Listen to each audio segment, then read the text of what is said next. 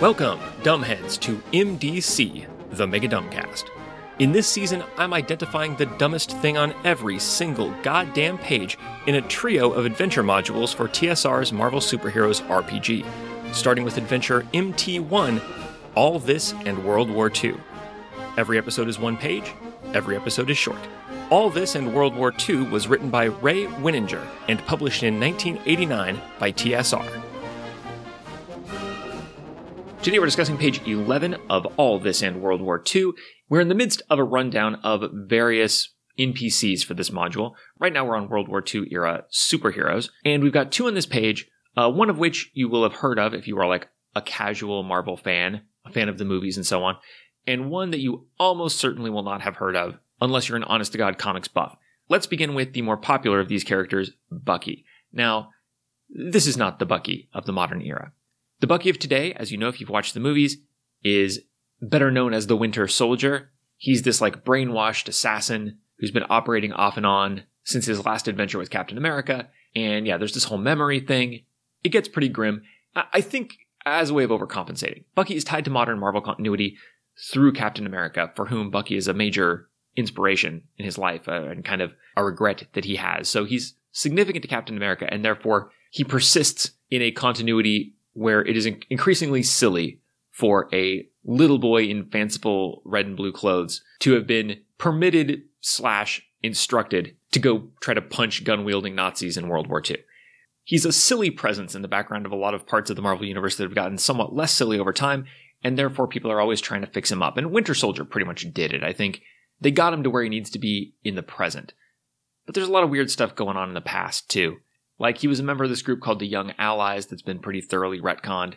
And there's this whole thing, gradually, they've kind of like, well, he was older than he seemed like he was in the comics. And, well, you know, he seemed like a cheerful Robin knockoff, but actually he was like this assassin and he would do the dirty work behind Captain America's back or whatever.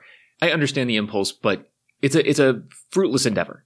You can't win because look at him. You look up a picture of Bucky, little black domino mask, presumably affixed with spirit gum, goofy grin, big floppy gloves, swashbuckler boots. He's wearing, my God, a bright blue button-across military top with a bright red collar. He's got his underpants on the outside.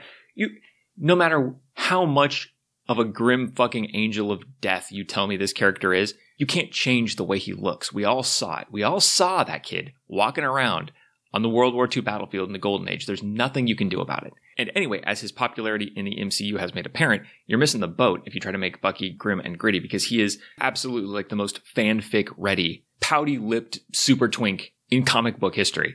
Now let me stop right there and say, in this scenario, he's not 12 years old, okay? Or whatever the fuck he was supposed to be. Change that for sure. There's no reason that Bucky has to be so young. I mean, Golden Age comic book art did not have the resolution for us to be able to distinguish whether Bucky was 12 or 16 or 18 or a small 30-something man with eccentric tastes. Like, you can do whatever you want with that. And indeed, I think you have to retcon him older, not only to make it reasonable that he's out there on the battlefield, but also because otherwise his relationship with Captain America is too fucking weird now that we're acknowledging that gay relationships exist. I mean, his origin story is a homoerotic mishap. Listen to this. Bucky was an orphan, ward of the state. He was kept at Fort Lehigh in Virginia for a while. Steve Rogers was stationed there. Quote, "One night, Bucky accidentally burst in on Rogers as he was changing into his Captain America uniform. Sworn to secrecy, Bucky eventually persuaded Cap to train him and became Cap's costumed partner." That is a superhero origin story, but it is also a meet cute. And a spicy one. This is not a little chat at the gym. This is not like you accidentally got my order at the restaurant. This is, we were at the barracks together, and I was changing out of my fatigues into my fucking tight-fitting leggings, and you barged in on me and saw everything and discovered my secret, but you swore you'd never tell, and now we're partners for life. Bucky is not a sustainable character in this form for Marvel continuity. It's too sexy. His vibe needs to be either less young or less gay, and I vote for less young. Anyway, that's Bucky. Bucky's over on the right-hand side of the page. None of this stuff is dumb. This is solid gold. I mean, like it's not appropriate to Marvel continuity or like the current aesthetics of these stories or whatever. But Bucky's great. He's colorful. He's cheerful. He fist fights. And he lends some tragedy to Captain America later to create this like Golden Age, Silver Age divide. Great. I mean, honestly, I like him better dead, but Winter Soldier's not bad either. For dumbness, we move over to the left-hand side of the page where we see Union Jack, a character that the casual Marvel fandom gives an inverse amount of fucks about as compared to Bucky. Union Jack, aka Brian Falsworth, is an English aristocrat, but one of those good aristocrats who do the right thing. In fact, so was his dad. His dad was the original Union Jack. He's the second Union Jack.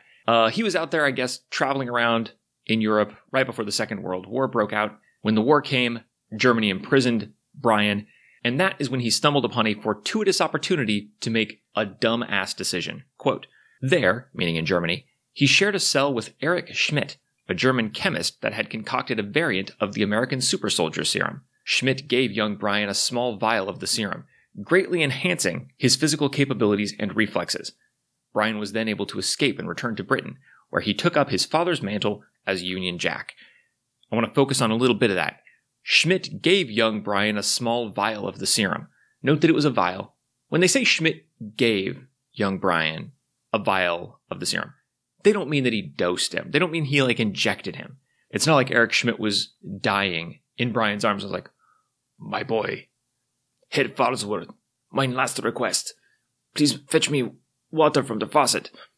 And then Brian turns around, and then Schmidt grabs a syringe and sticks him in the butt with super soldier serum. That's not how it went down. He just handed him a vial, which Brian Falsworth then voluntarily drank. That's the dumbest thing on this page. Because of what it says about what character-wise makes Union Jack a superhero. If you remember from the MCU, to return to that, there was that great scene in the first Captain America movie where, they're scouting for their Captain America and they're all there doing basic training, and then you got, your scrawny Steve Rogers, and he's kind of a bumbler, and he doesn't seem like he's the type, but then his commanding officer demonstrates, yeah, he's exactly the kind of guy we're looking for, because he throws a grenade over there, which isn't really going to explode, but everybody thinks it's a live grenade, so he throws it over there, and then everybody else scrambles in response to the grenade, and Steve Rogers dives onto the grenade, because that's the kind of guy he is. He's the kind of guy who jumps on a grenade while everybody else is running from the grenade. What makes Captain America super is the serum, but what makes him a hero is that thing in his character. What makes Union Jack a hero, character-wise, is the fact that this motherfucker will drink anything anyone gives him in a prison cell. What kind of Ponzi fucking naif do you have to be to, first of all, be, backpacking through Europe at the break of World War II, and just happen to find yourself in fucking Germany, have them capture you, not kill you, mind you, or tell you to move along, but capture you, put you in a cell, and then while you're there, you meet a German scientist in the same cell who tells you, hey, what a coincidence that they should be keeping you here with me. You, the son of Union Jack, who caused the Germans so many problems back in World War I. You, the British aristocrat, who wants so badly to serve his country. That's such a coincidence because I, a German biochemist, happen to have on me right here, let me reach into my pocket, a small glass vial of mysterious liquid.